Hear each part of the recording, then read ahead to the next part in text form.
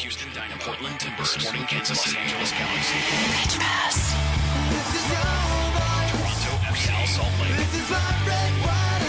Chicago Fire, Columbus Crew FC, Dallas, New York Red Bulls. Pitch Pass, your all-access credential to the people that matter in MLS. Here's your host, Greg Roach. Do you feel that? It's pitch pass excitement, and I feel like it's spreading throughout the American soccer community, and it's thanks to you. Appreciate you downloading the episode. That's job 1. Job 2 is going to iTunes, maybe leaving a comment or two. Job 3, talking about the show on Twitter, @PitchPass to follow us. If you enjoy an episode, share it with your friends and followers on Twitter. It would help get the word out about our little show here. Later on, we'll have Sporting Kansas City defender Jaleel Anibaba on. He had a hand in Sporting's victory over Philadelphia Union this past weekend. But first, I want to bring in a good friend of the show, and that would be Fox Sports' Kyle McCarthy. Spent some time with the national team in Europe last week, and I want to get his vibe on the CONCACAF Champions League, which is on Fox Sports 2. But first, Kyle, I'm assuming you had a chance to check out the match between Sporting Kansas City and Fox Sports 1 last week. I did. Fox Sports 1. Exactly. I figured you would watch it. I didn't want to put you on the spot, and then you go, I actually didn't see it. But I know you saw it. Always. So, Always. Look, it was great for the comeback. It was great atmosphere. It was great for the Sporting fans to see those last-minute goals to take the 3 points. But at the end of the day, should it have been that hard to beat Philadelphia Union, a team that is absolutely scuffling when you are Sporting Kansas City and you're having that match at home? No, it certainly shouldn't be. And Sporting has made a habit over the years of making life a little bit more difficult than it needs to be at Sporting Park. And that's because opposing teams know that if they sit back and try and tempt Sporting up, that maybe they could hit them on the break. And that's what the Union did. But the Sporting managed to get through it and then staged that late comeback. You'd like it to be a little easier, but you can't fault the drama, right? No, not at all. And points are points, and we say it all the time on the show. It doesn't matter whether they come in March and April or they come in September, October. The points are the points, and they're collecting their points. What are they lacking at this point? Is it cohesion, or are they missing some pieces that they're going to have to fill in come July? It's more cohesion. I think they're still trying to sort out the balance in midfield. They've made a lot of alterations in that department over the past 6 to 9 months or so, and they're just trying to make sure that everything is kind of whirring to life. You know, when you have a system like that, you need to make sure all the pieces are moving in concert. And I'm not sure Sporting's quite there yet, but if you keep collecting points along the way, it provides you with a little bit of latitude to make sure everything is in working order when the season really starts to heat up. One of MLS's hallmarks worldwide is probably American goalkeeping. We're seeing a move away from American keepers, it feels like, in the league. And to me, the keeper quality this season has been as poor as I can remember. It's Sporting's keeper, not great. Obviously, we've seen what's going on in Philadelphia. What do you think is causing this whole American keepers now are not good enough to play for MLS squads? It's weird, isn't it? If you look at the U.S. youth teams as well, there aren't a lot of domestic-based keepers coming through those ranks. And part of that is simply a lack of opportunity. When you look at MLS teams, they're going out and they're getting established number ones, guys who are coming in and expecting to start, and they're sending their young players off on loan to NASL or USL teams. And that has a trickle-down effect. It really depends on the situation. It's tough to paint it with a broad brush. But you look at a player like Tyler Derrick, for example, right? Mm-hmm. He served an extended period of time as a backup in Houston at Tally Hall, who learned his craft, and now he's stepped in this year, and he's performed very well. And that's an encouraging sign in that department. But there are other instances over the past couple of years where guys have had that opportunity and not taken it. So it's really an interesting situation considering the way that American goalkeepers have generally produced over the years. You mentioned the national team setup. You were actually over in Europe for the last round of friendlies. I also, if I followed your Twitter correctly, I also saw that you actually went to a couple of Bundesliga games. Did you happen to end up at any of the practices for the Bundesliga squads as well while you were there? So I had a chance to go to Germany and see 3 games in 3 days before I went on national team coverage duties, and it was really interesting because for me, I'm so focused on MLS and the U.S. national team that sometimes I don't get a chance to go out and see other leagues. Yeah. Like I get a chance to see Champions League a lot because it's a Fox property and we always focus on that. But the chance to go out and see Bundesliga games in that environment and to have a chance to tour some of the facilities was really eye-opening for me. It's a really fantastic opportunity to get a feel for the league and see some of the stuff that's getting done over there and how it's different than what's going on in MLS. And that's one of the things I wanted to ask you about, but, you bring up the fact that you were able to go a couple of different league matches. Look, Bundesliga is was light years ahead of where MLS is, but I look at the Bundesliga as a league that MLS could strive, or maybe the next tier that they should be striving for before you start getting into the huge money deals of, say, La Liga or the English Premier League. What were some of the things that you were struck by when you were at the matches in Germany? One is the passion of the fans. You go to a match in Germany, and everyone in the ground is invested in it from moment one. And you're starting to see that in MLS. Yeah. When you go to Seattle and Portland and Kansas City and 5 or 6 other markets, I mean, you see that, and that's good. The second thing for me is the off-the-field infrastructure, and that's where you see a gap between MLS teams who are doing the best with what they have in terms of resources and Bundesliga clubs who have the latitude to really invest in the back end to make sure that everything is at the top level. I had a chance to go tour VfB Stuttgart's new youth academy. No joke, it's nicer than probably every MLS facility. Wow. In terms of like a practice setup, in terms of what they have. I mean, you're talking about a situation where every youth team has its own locker room. They have dedicated medical facilities and gym facilities for their youth team players. And you're not you're not talking about Bayern or Dortmund, like the upper level when you think of Bundesliga clubs. Stuttgart is a mid-table club generally.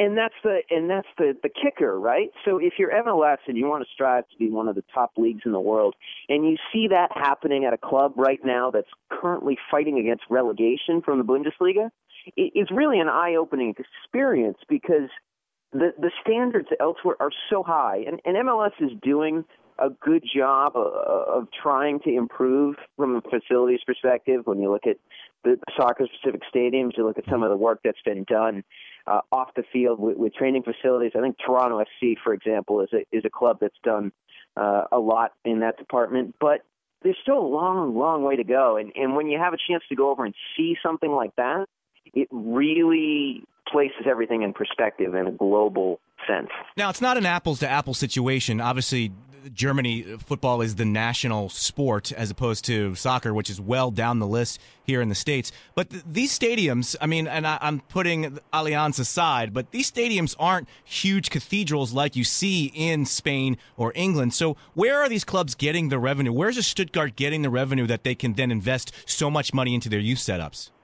Well, part of it is the television deals. Bundesliga is continuing to improve in that department.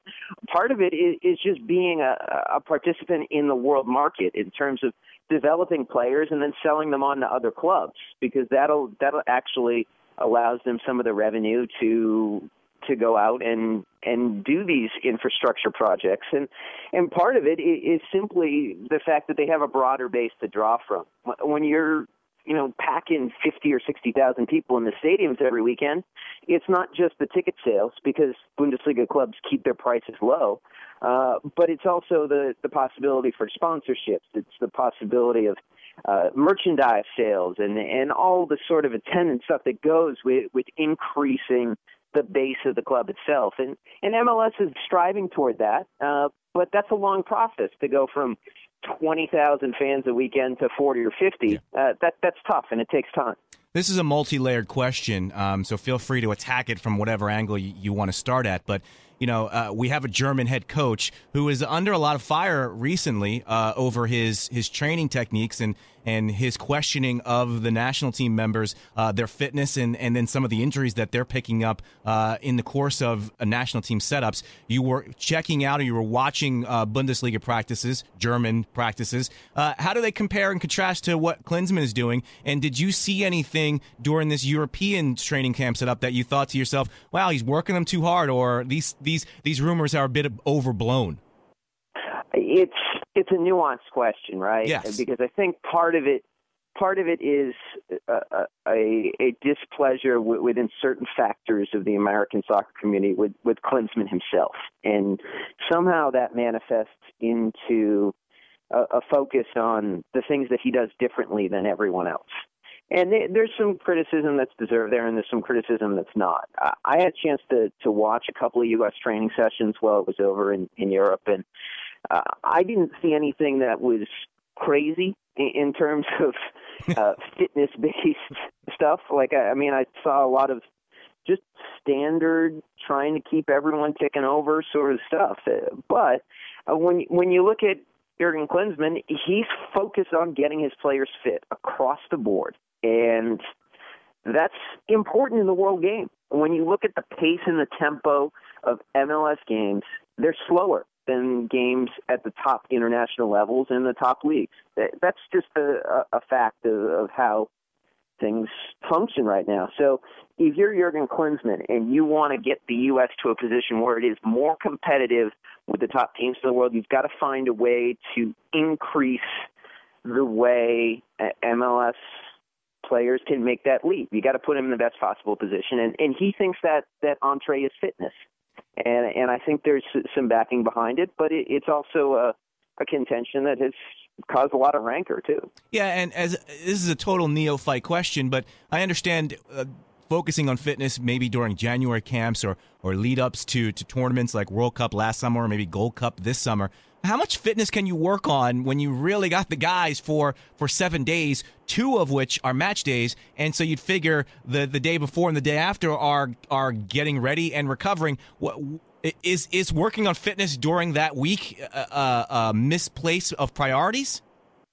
It would be, and that's why I think a lot of the focus for the U.S. in the build-up to that game against Switzerland was tactical in terms of installing a system and making sure that the players understood how and where they needed to be and how the team shape needed to look.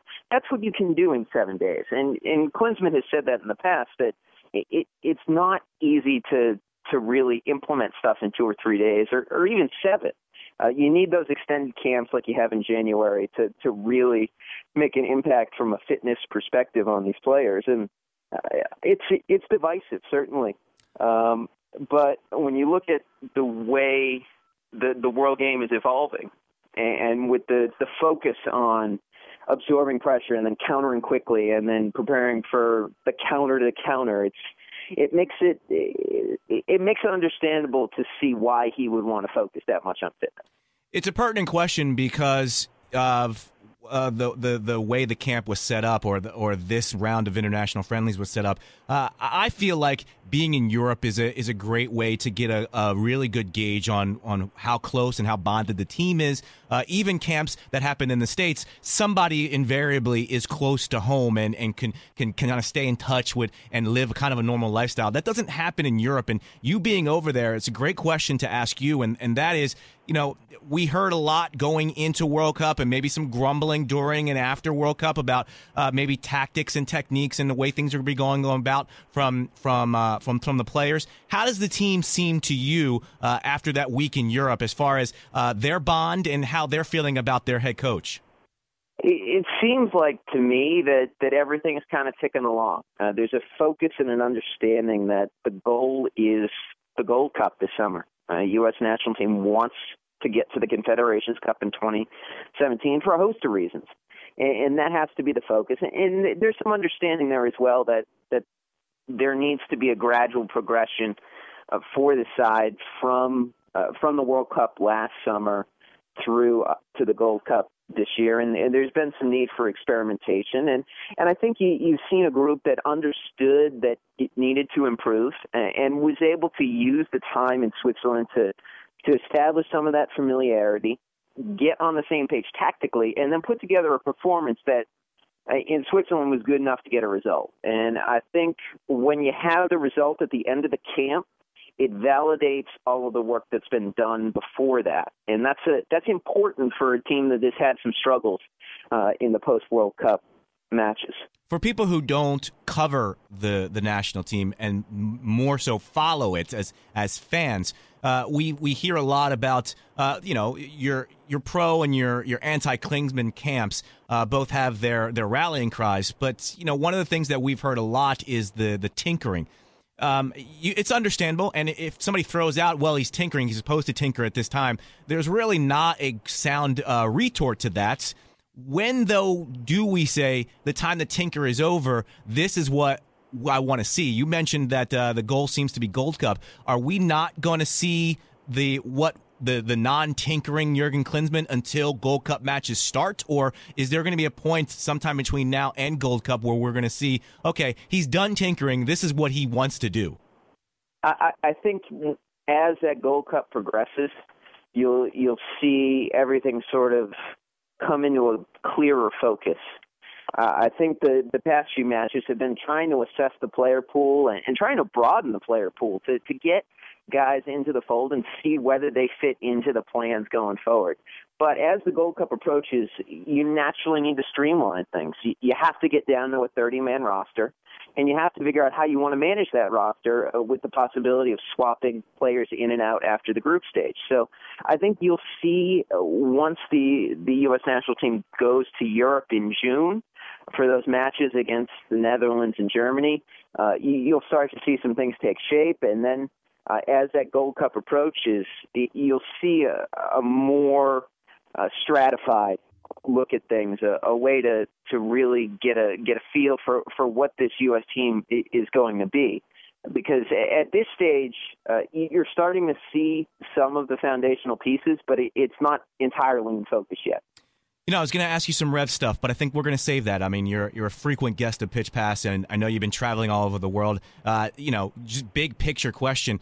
Revs are just in a holding pattern waiting for Jermaine Jones to come back, and any points they happen to clip before then feel to me like gravy, especially after the start they got off to. Yeah, I think that's a fair enough assessment when you look at the Revs. They're a different team with Jermaine Jones.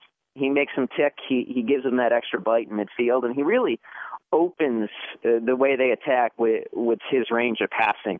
The Revs are a team that are built on the counter, and you saw that in Colorado last weekend, where that first goal with Kellen Rowe hitting that long diagonal to Juan Agudelo, and Agudelo finishing off the move with a plum. That's Rev soccer. They want to break quickly and punish teams that are a little bit stretched. And when you have Jermaine Jones in your lineup, you're better at winning the ball and you're better at breaking quickly. So I think it's tough to get a gauge for the Revs until you see Jones in the lineup for a few games and until some of those defensive personnel issues sort themselves out. You mentioned Fox Sports 1 and their coverage of UEFA Champions League. Fox Sports 2 is where you'll find most of the CONCACAF Champions League, including the fantastic Alajuelense, hope I pronounced that correctly, Impact match, and then the demolition by Club America as we go into CONCACAF Champions League final. I equated this yesterday on Twitter of a plucky underdog team who kind of fought all odds to get to a final, and then they went and scouted out who they're playing against, and it's like a machine, like a Soviet era machine of hockey. If you watch Club America, how much respect do we give America's result yesterday, and what does that say about the prospects for Impact making maybe the first ever MLS club to win the CONCACAF Champions League?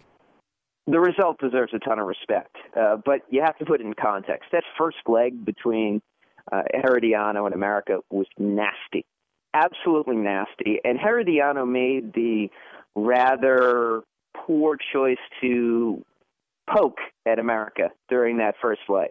They won it 3-0. It was an ugly, ugly match. And America basically, in the build-up to that game, said, we are not going to take that from you guys, and we're going to show you how silly you were to do that. And they just came out and stomped them. And it's it's a difficult situation for the Impact because of the way the final is going to be aligned, right? Normally, you would think playing at home in that second leg is a pretty significant advantage. But the problem is that the Impact have to go and get some form of a result at Estadio Azteca in the first leg. And it's not difficult to envision a scenario where America wins that first leg 3-1, 4-0, and it's over. So it's really a difficult task ahead for the Impact. When you look at what the Impact did, and a lot has been said about how they took this tournament seriously, they did their preseason in Mexico. Are we too far past preseason in Mexico for any of that, any of the benefits that they got by doing that, going back to Mexico and going back to not Estadio Azteca, but being back in Mexico? Or are we too far past what they did in preseason for that to matter anymore? There may be some modest benefits, but the difference between playing at Pachuca and playing at Estadio Azteca is massive anyways. I don't think they're going to derive a whole lot of familiarity from that. I think when you look at the unique challenge of going to play in Mexico City at Estadio Azteca, in that smog, in that altitude, it's a whole different scenario. And the problem for the Impact is that they're going to have to adjust very quickly to that, and it's going to be tricky. They're going to have to find a way to devise a game plan that's a little bit different than what they've been doing. Because if they come in and sit in against America, they're going to have some real trouble. So they've got to find that balance between being solid defensively and then pushing out enough where they're not just relying on that quick counter. It's a difficult question to ask as an MLS fan because it's an opinion answer, but I'm going to try and do it anyway. We see matches like we saw at Alajuelense, Azteca. It seems to me as if MLS is the only league in this competition that doesn't have any gimme games where you think of, you go to Costa Rica, it's going to be hard to get a result. And I don't know if we can, because at first you think to yourself, it's just about the crowds. Well, I don't know if that's true because Seattle got crowds for CONCACAF Champions League, and it doesn't always equate to a 3-0, 4-0 hole that the other team has to then go back to their home stadium and go get those points back. As an MLS fan, we put stock in CONCACAF Champions League, but not too much because it's always one of those things of, we're not set up to win those competitions. But you kind of want to win those competitions because it's a harbinger or gauge of where your league's at. So I don't know if the question is how far away are we from MLS being one of those strongholds like Central America and Mexico enjoy when they play their matches at home? Or is it just we just have to keep grinding out results and this is just what life is like as an MLS team in CONCACAF Champions League? I think it's more the latter at this point. When you look at the disparity in the resources between MLS clubs and Mexican clubs, it's always going to be an uphill battle simply because the budgets are that different. And you made a good point about the difference in going on the road to a place like Mexico or Costa Rica and, going to Seattle or Kansas City or someplace. And Seattle and Kansas City are difficult places to play. Yes. But you're also not going to have any of the attendant unnecessary stuff. Yes. That you face when you go to Central America. You're not going to have the crush of people, the pressure. Yeah, Costa Ricans, the clubs, they may go and walk out at CenturyLink and go, wow, this is a great crowd, but they don't fear anything. There's shoes being thrown at Impact players. You're never going to see that at an American or Canadian venue. And that's part of it too, right? I mean, that's not to say it's easy to play in some of those MLS venues because it's not. Those are difficult atmospheres, but it's a different kind of challenge when you go to Alajuelense or you go to Club America. And there's not really a way for MLS teams to really prepare for it unless they've experienced it. And you've seen that over the years with the difficulty that MLS teams have had in Mexico. It's not just going to play against a good team that has a higher budget and has probably better players. It's going into an atmosphere where you feel a little bit uncomfortable, where maybe you don't have the food you want, maybe you didn't have the night's sleep that you want, and you have to go through all of those factors and still find a way to put out a performance required to get the result. And MLS teams have improved in that sense a little bit over the past couple of years, but the overall record shows that it's not a scenario where MLS teams succeed very often. Yeah, and, as I'm thinking it through and listening to your answers, it also...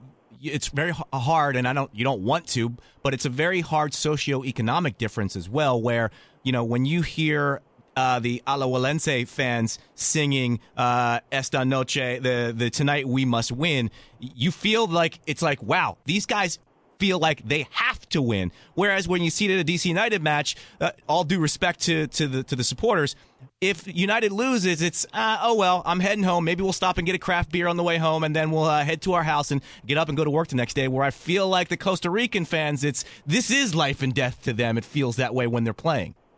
It's a difference of perspective, right? Yes. MLS fans and supporters are diehards. They invest so much in the club, in the results, and you see it every day. Just scroll through Twitter and see some of that stuff, or check out Reddit and just look at some of the debates they're having. They're very invested, but it's a small group of people in comparison to, the fan base at Club America, or even the fan base at a place like Alajuelense. You're not just talking about a group of hardcore supporters. You're talking about cities. You're talking about countries. And you're talking about pervasive pressure where if you go out after a loss, someone on the street might say, hey, what were you guys doing? Or, hey, let me swear at you for a few minutes because I'm ticked off that you lost. It's different, and that's just part of it. It's a fascinating thought and discussion and debate, and I thank you for engaging with me. Fox Sports 2 will have that finals, or the two-leg finals, as well as all the UEFA coverage, as well as FA Cup, as well as MLS. I love Soccer Sunday, and I love what Fox is doing. And, Kyle, I love reading your stuff as well. Kyle McCarthy, thanks for checking in. I appreciate the time. Hey, thanks for having me. It's an interesting discussion, one I'd like to delve into, maybe a roundtable discussion at some point. That's not exactly what Pitch Pass is all about. Thank you very much to Fox Sports' Kyle McCarthy for his insights on that and the U.S. men's national team and basically everything else, including Sporting Kansas City versus Philadelphia Union, the match of the week last week. And the guy who scored the goal that kind of started turning the tides back from Philadelphia Union's favor to Sporting Kansas City in their eventual victory is defender Jalil Alibaba. He joins us right now. Jalil, how are you, my friend? Doing well, and you? I'm very well. Thank you for taking some time. I know you just got out of a very, very intense meeting with Peter Vermes, I would assume.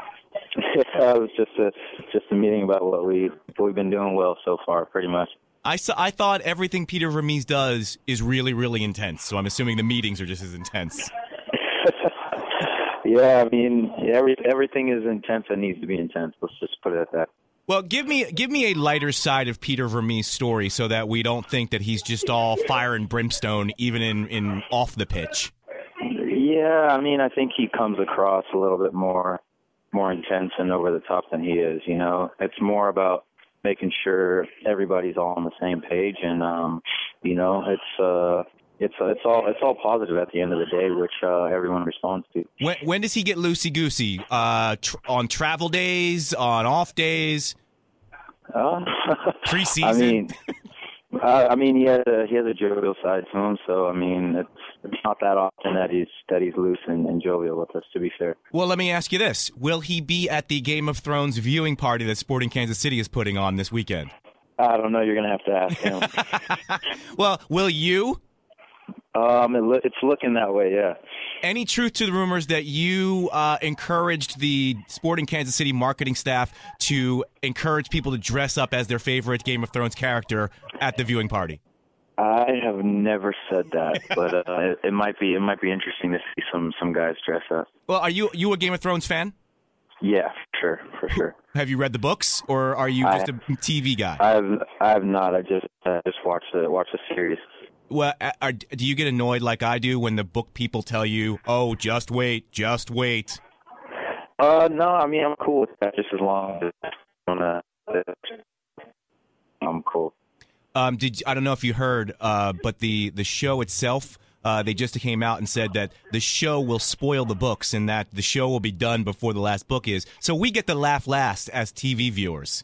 Yeah, I've heard that. So I'm interested to see what this next season has for us. If you had to dress as your favorite Game of Thrones character, who would you dress as? I don't know. Probably. Well, Lord Stark gets X'd out of the series pretty quick, but he's a legend in my eyes. So Ned Stark would be the guy you would dress as. Yeah, I would have to go with that. Yeah. You know, it would be cool if you did dress that way. You would dress as beheaded Ned Stark, so you just carry a head on underneath of your arm the entire time.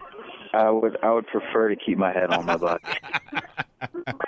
I wanted to talk to you because that match this past weekend at Sporting Park was literal insanity, both figuratively and on the pitch. What was it like to be a part of a match like that where just everything was happening and it was all happening at the end?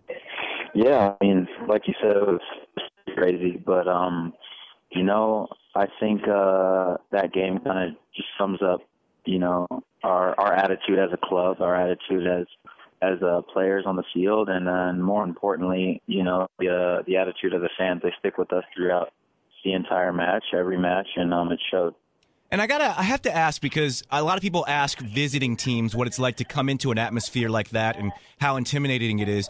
Is there any downside of the atmosphere for the home side? And I guess the only downside could be was maybe you guys get a little too amped up by the way the crowd's reacting. I mean, I don't think you can get too amped up. You know, I think, like I said, the atmosphere is amazing. You know, we all fortunate to play in front of those fans week in and week out. So yeah, I mean, I guess my question really is does it make it difficult for you to keep your assignment, to keep doing your job, and maybe not push forward as much when you've got that big swell of enthusiasm from the fans and things like that? No. I think it's if anything, it's fuel for us. I think obviously it's our job to keep the game in perspective, you know. But you know, I think that has to do with all of us being on the same page and, you know, putting in good shifts on the training pitch. So come game time, it's just more about us translating that energy into good football. I'm not going to put you on the spot by asking you to compare Sporting's atmosphere to Seattle's atmosphere, but I do want to ask you maybe some of the differences in the atmosphere. Obviously, I'm assuming you're going to say both atmospheres are great, but how does Sporting's atmosphere differ from Seattle's atmosphere? You know, the fans at Sporting Park are physically closer to the pitch, so that helps in terms of making it a little bit more hostile for opposing teams. But, you know, at the end of the day, it's all about, like I said, it's all about the energy that they exude, which translates onto the pitch. And, you know, like I said, I don't know if you heard in my previous answer when I was breaking up, I said that, you know, we all feel fortunate to play in front of our fans on a weekly basis, and we carry that pride on the pitch with us, and I think last week on Sunday it showed. And obviously everybody knows that Sporting's atmosphere is top-notch. When you came in as a visitor, did you feel the intimidation factor from the fans of Sporting Kansas City? Yeah, I mean, for sure. Everyone knows when they come in to Sporting Park that it's a hostile environment. You know, everyone knows that. There's no secret there. But at the same time, too, for visiting teams, it gives them an extra boost as well, especially if you know, it's an opposing team that isn't used to playing in front of a packed stadium on a weekly basis. So, I mean, as teams may feel a little bit of intimidation, it definitely does give them a boost as well. So in turn, makes us more sharp. I've watched the replay of your goal, which tied up the match against the Union, a number of times. You don't even give a second look once you head it in. You immediately run to the sidelines. I thought when I first saw it that Christian got a piece of it and knocked it in. You didn't even give that a second thought. That was your goal all the way, wasn't it? Yeah, I mean, well, first and foremost, I mean, if Christian doesn't make that run in front of their near post, yes, my goal, the ball doesn't ever go in. So I mean, that I mean, I have to credit him for making that run across the goal mouth. But yeah, I definitely saw it go through cleanly.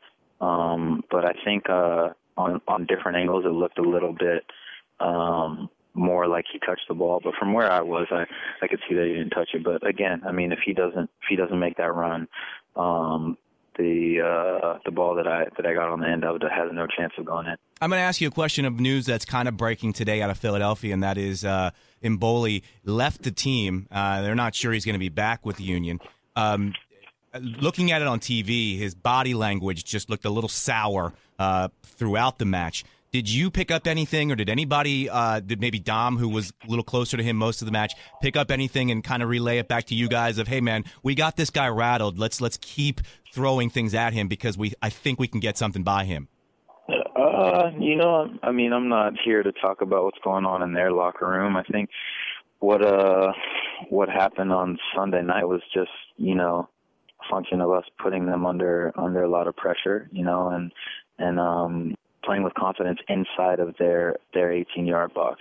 You know, obviously we throw a lot of guys forward on set pieces, and that's just because we're confident in what we can do. And you know, it obviously showed on Sunday night with all of our goals coming within the 18-yard box, basically. I'm used to seeing you on the inside of the defensive back line. You've been playing on the outside with Sporting Kansas City. How does that compare to playing center back? You know, obviously it's a different feel.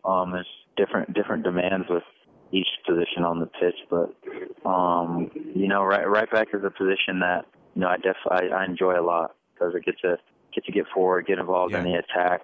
But you know, I think my experience across the back line in multiple positions also helps add some solidity to the back line. So, you know, it's good, and I think so far the back line has been playing pretty well, but we're just working hard to keep improving. You mentioned about the chances to get forward more when you're playing outside on the defensive back line. Two-part question. First, did Peter tell you after you acquired that you were going to spend some time at outside back? And if that's the case, do you go into training preseason and training for preseason a little differently, knowing that you're going to need a little higher level of fitness playing outside rather than inside? You know, I never looked at it that way. I always looked at it as, you know, coming into training camp, I needed to be as fit as possible, and that was my goal over the off season, and that's, you know, always my goal over the off season, to maintain a pretty high level of fitness, just so that if I need to play anywhere across the back line or any position, really, I'm fit enough to do so. Before I let you go, I wanted to talk to you about your Nigerian heritage. I know you take great pride in your heritage. And I was wondering, you got Ike on your team. I'm thinking also about Amobi Akugo, who is now Orlando City. Do you guys have a certain bond as Nigerian Americans where you have that special thing where when you see each other, you kind of talk and do things culturally? Yeah, we do have a special bond through our culture. You know, it's funny, back in California, Moby and I are from the same area, and our dads are pretty close, and they discuss our games on a pretty frequent basis. And you know, that's how Nigerian culture is. It's very close knit, and you know, I think that's actually helped me transition to Sporting KC. You know, Ike's been a huge help from day one, and you know, our relationship and our chemistry on the pitch, I think, has showed in the last few games. And did I leave anybody out in MLS who will be kind of part of that circle? I don't want to omit anyone. I mean, if you talk about Nigeria and football, you have to mention Olajuwon Martin. So, you know, we definitely enjoyed playing together in Seattle. So, he and I have a good relationship as well. I'm a big Ajax fan, so I also have an affinity for Nigerian soccer. Watching Finidi growing up, watching Kanu growing up, and just their style of play was just so much fun to watch. And I know you're a fan of the Nigerian national team as well. Of course, yeah. Kanu is my all-time favorite footballer. So yeah, the fact you mentioned him, yeah, I mean, their style of play back then was amazing, and you know, it was a fun time to watch them play for sure. So does your relationship with Amobi extend to the point where maybe you hit him up going into last weekend, just saying, hey, anything I need to know about the Union before we go up against them? I mean, our relationship is close enough in the sense that we talk on a frequent basis. At least a couple times a week I talk to Amobi. But I mean, in terms of getting information, no, because I mean, in this league, we've all played against each other so many times. I mean, it's just a matter of staying focused and being ready to take on the task at hand. You tap dance around that question just enough, Jaleel, that I think maybe a couple of tidbits were exchanged through text last week before the match. Yeah. But you don't have to say, you don't have to give all your secrets away. I understand. Yeah, for sure. Gotta keep something in my back pocket. Well, Jaleel, congratulations on your goal that kind of started turning the tide back to a Sporting Kansas City win, and good luck this weekend versus RSL. I know it's a big rivalry match. All right, thanks a lot. Take care. Pass. This is your voice. This is my red, white, and blue. This is my anthem to you. For more show information, go to pitchpass.com.